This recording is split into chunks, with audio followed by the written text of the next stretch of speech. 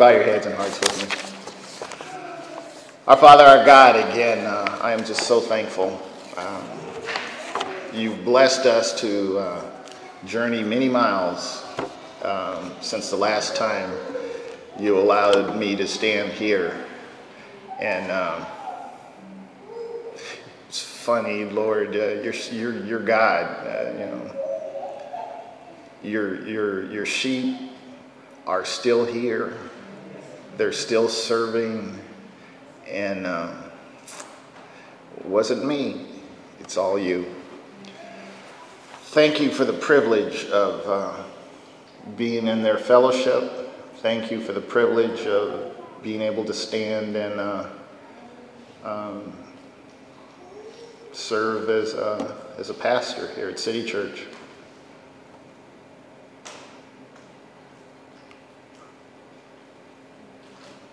Just thank you. Father, now as we attempt to give light to what you've illuminated in our hearts and souls, Father, I ask that you would prepare the hearts and minds, that they would be receptive, and we will do what we're called to do, no more, no less. It's in the name of your Son, our Savior, the Christ, we ask it all. Let every heart say, Amen. Amen.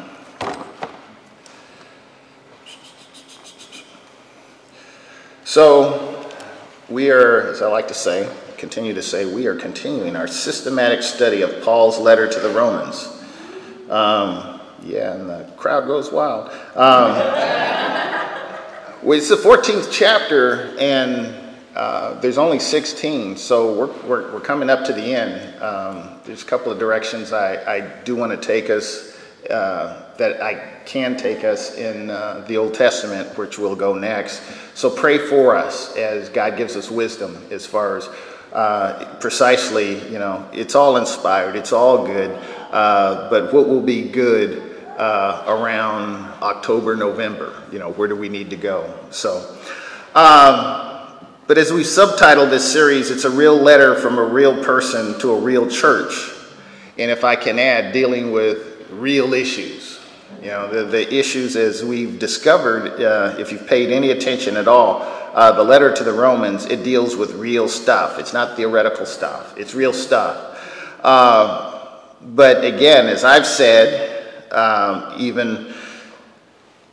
said before, I said today, and Sister Angela said, underscored again, two fundamental questions.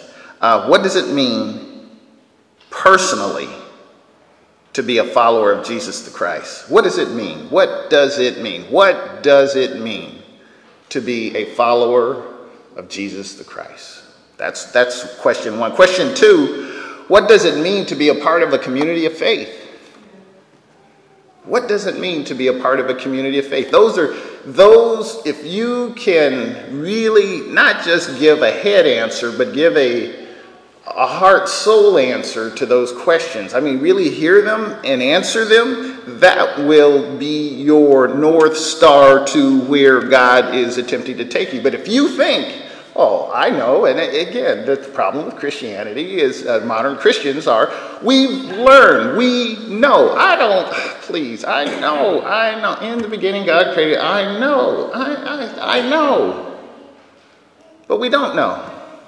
We really don't know. We'll have more to say on this later. But for the last several weeks, we've dealt with the 14th chapter of the letter. And in the 12th verse, Paul writes, "So then, each of us will give an account of ourselves to God." That ought to make your hair stand up on the back of your head, neck, right there. If nothing else will. Each of us, Mark, Gail, Aaron, we will give an account. We will give an account before God. In the first 11 verses of the 14th chapter, Paul carefully builds a compelling and logical basis for believers properly viewing other believers. For the first verses of the 14th chapter, Paul is outlining, this is how here are the glasses you need to use. We just, in our absence, it's funny, and not funny, it's interesting. Gail hadn't been to the optometrist, eye doctor, in a couple of years, maybe 3 years. And so when her correction came, it was like, whoa. She had to have a major adjustment in order for her to see with clarity. She had glasses, but they weren't the glasses she needed. Or put it another way, how should I see and interact with others in my spiritual family? Scripture is clear. We are not to think of ourselves more highly than we ought to. See, the best we can do is to come short of the glory of God. That's the best we can do. All have sinned. All have sinned and have come short of the glory of God. So the absolute best we can do is to... lost the signal. Ta-da! The best we can do is to come short of the glory of God. In the 11th verse, Paul, quoting from the 45th chapter of Isaiah, he reminds the church that every knee will bow. Every knee. I don't have to worry about your knee. My knee's going to bow. My tongue is going to confess individually. So I understand each of us will have to give an account for our actions. See, but here's an alert. Paul is not laying a predicate for that means, okay, well, when I see sin, an obvious sin, I'm not to call it out. Well, since each of us have to give an account for our own self, then I don't need to see. If I see obvious sin in someone's life, I better shut up because, we all sin, you sin, and so I should just ignore. That's not what he's saying. In fact, what he is saying, we're all on the same team and in the same situation. That's why he writes in the next verse, if you'd advance the slide, please. Therefore, let us stop passing judgment on one another. Instead, make up your mind not to put any stumbling block or obstacle in the way of a brother or a sister. See, if we would put just half as much time in praying for instead of whispering about one another, we'd be so much further along. I know you don't do that. No, nobody here. I'm just talking in general. But if we spent half as much time just praying for someone instead of whispering about someone, how much further along would the body of Christ be? Let us stop passing judgment on one another. Instead, make up your mind not to put any stumbling block or obstacle in the way of a brother or a sister. Paul is saying, determine, reconcile, conclude, make up your mind to change your mode of operation that hinders the spiritual development of other believers. Make up in your own mind, what are you going to do to help, to further, to enhance, to build up the spiritual development of others? He even gives us the essence of what I like to call Cliff Notes. And I'm still, how many know what Cliff Notes are? See, half of y'all don't know what a Cliff Note is. See, it's what high school and college kids used to use. I don't know if they still do. Did they even make them? Did they make them, Dr. Lewis? Cliff Notes is still a thing? Okay. It's like when you didn't have time to read the book, you read the Cliff Notes.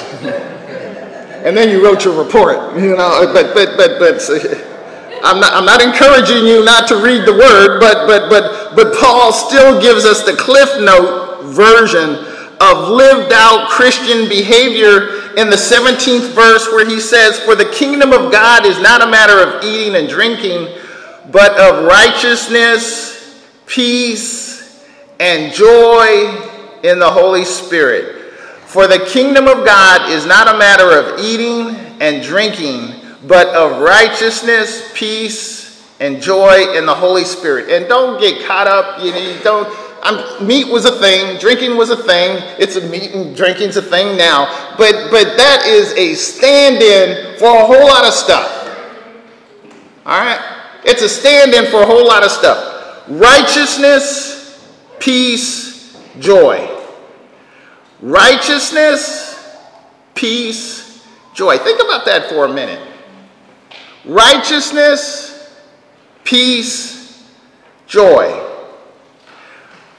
Righteousness, peace, joy, in, through, enabled by the same Spirit of the living God that raised Jesus from the dead.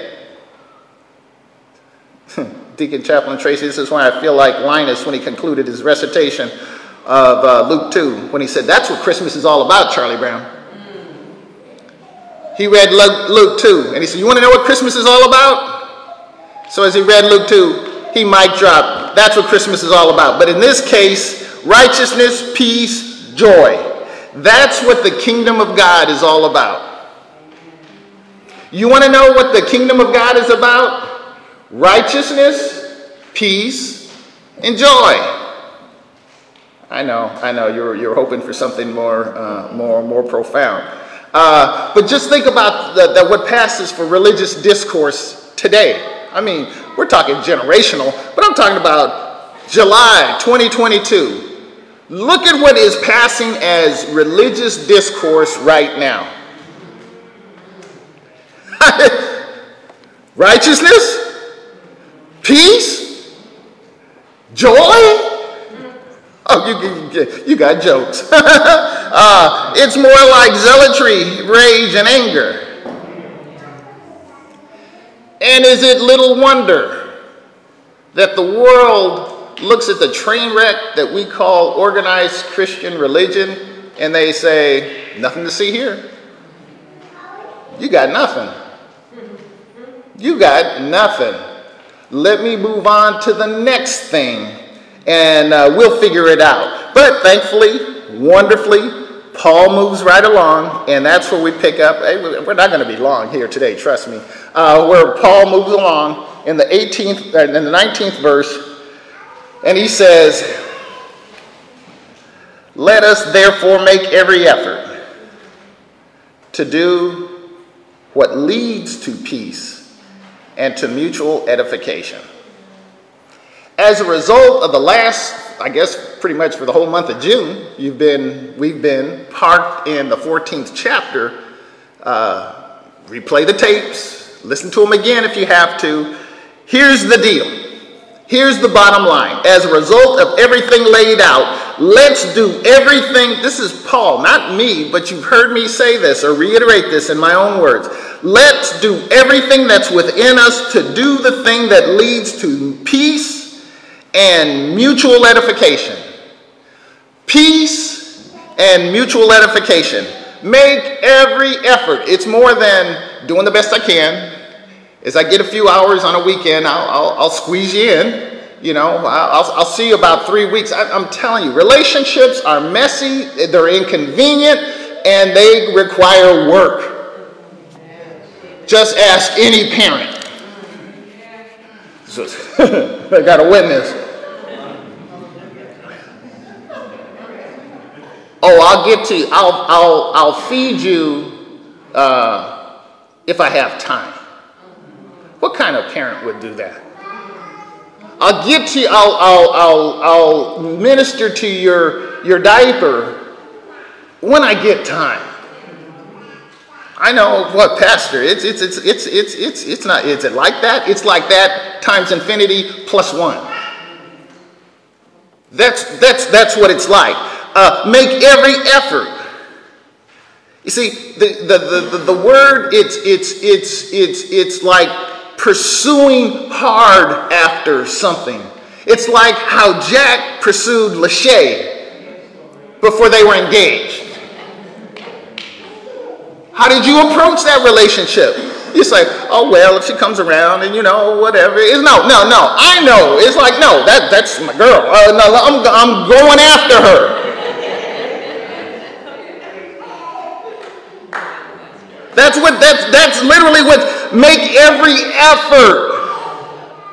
I'm going hard for you. I'm not leaving it to chance. And what kind of you wouldn't be getting married in August if it were like, well, if we just kind of, and if it works out, and it's like, yeah. There are some relationships that have kind of been, for a long time. That ain't their relationship, okay? If it's important, you pursue it. I'm just saying what I'm saying. Kind of like I do when I see a chocolate turtle that sees candy. I'm not going to let that thing just sit there all lonesome and all. It wants me. I'm telling you, I better tell somebody. I'm telling you, that's.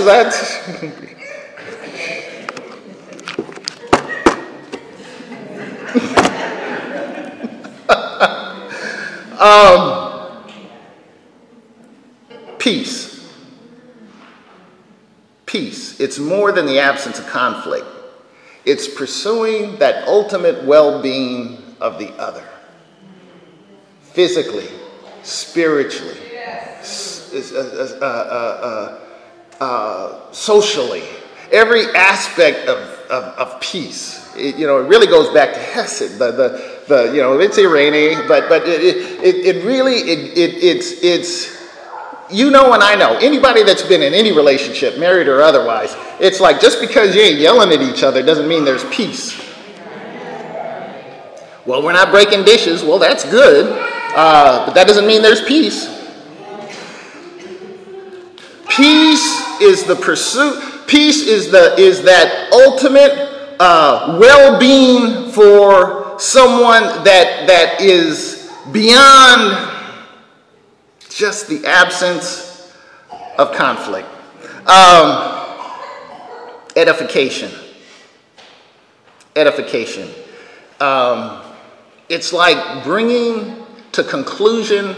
Think of it like this way. Someone is, I don't know if you guys watch HGTV. That's one of the channels I park on. They have one that's called Help My Fixer Upper or something like that. I can't even remember the title. But basically they get in over their heads and then this person comes along and it's like, okay, I'll help you finish this project off. That's kind of the same thing here. The edification is you as a single person, as an individual, were able to go so far. But if Stephanie comes alongside Meg, then Meg just might be able to finish the project that was started. Whereas before, if you're just flying solo, it just may not happen. What are you saying? I'm saying what I've been saying all along. 1 + 1 is more than 2, and it's not a number. 1 + 1, it's more than 2, and it's not a number. So what are you saying? The fundamental principle that Paul is describing is that the life of a believer is more than my personal aspirations. I know. So you're saying a new life of those surrendered to Jesus Christ means we no longer live to ourselves alone? That's exactly what I'm saying. Or what I'm saying, put another way, what we call life is just the leasehold that God has. You've been given X number of years to execute God's plan.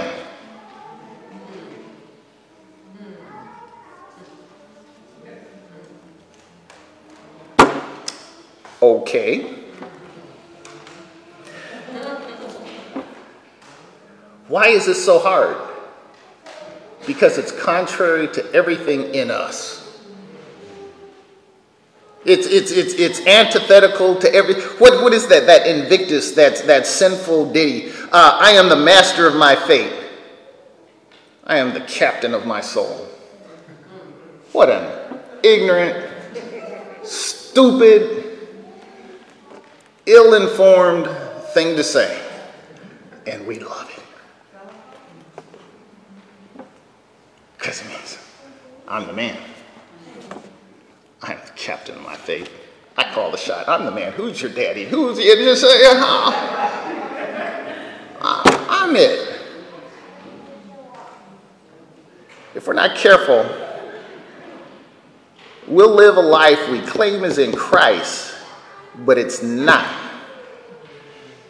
It's one thing to know, okay, I'm not doing what Christ has called me to do. It's another thing to be in that category where at the end, and Jesus described them, it's like, Lord, didn't we this, and didn't we? And he's like, I never knew you. I never knew you. I was sharing with the Dawsons on the other day, yesterday as a matter of fact,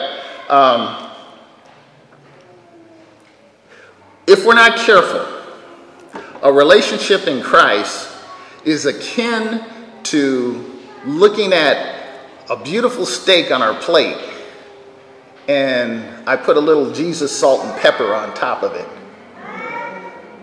It makes my steak taste better. But don't get it mixed up. It's my steak. It's my steak. Jesus makes it taste better.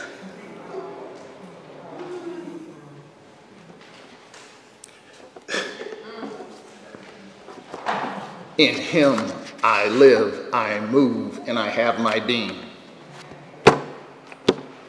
Do we really believe that?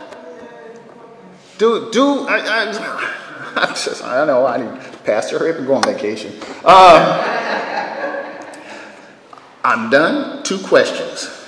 What does it mean to be born again, and what does it mean to be part of a community of faith? These are real, not rhetorical questions. And Paul concludes this bookend summary by reiterating the obvious point.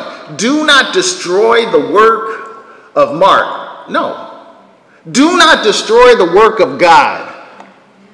Do not destroy the work of God for the sake of fill in the blank. You can say food, but whatever. All food is clean, but it's wrong for a person to eat anything that causes someone else to stumble. It's wrong for you to do anything that would cause your brother to stumble. Not to keep them from stumbling, but to cause them to stumble. It's better not to eat meat or drink wine or do anything else that will cause your brother or sister to fall. I like how one theologian concludes, all believers should have due regard for other believers whose view is different. Isn't that a novel idea? Much more important than a particular view of food are things like consideration for other people, righteousness, peace, and joy. This part of Paul's argument is a plea that the Roman Christians differentiate the important from the unimportant, and they act with consideration for others. Love, not particular views about food, must be the guide. So, what's our motivation? To be right in our own eyes, or to be righteous in the eyes of God? Those are 2 different things. Those are 2 different swim lanes. They don't intersect. Do you want to be right in your own eyes, or do you want to be righteous in the eyes of God?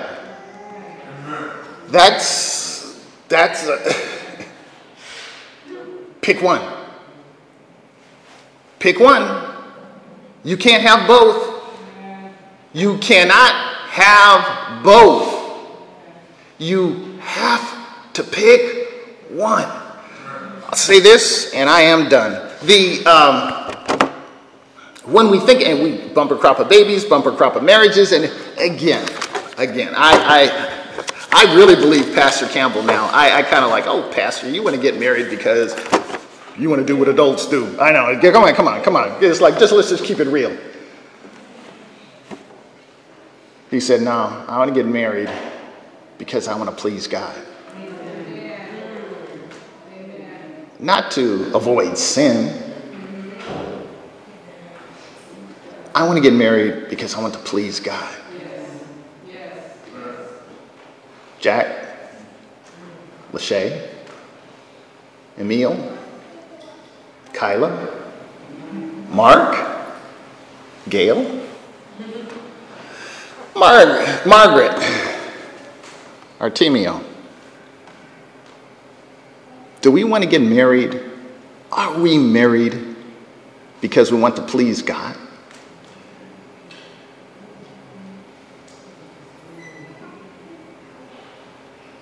In Him, we live, we move, and we have our being. Let's pray. Our Father, our God, again, I exalt you for this opportunity. Thank you for the word that it builds up, even as it chisels off all the gristle and the stuff that's not pure gold.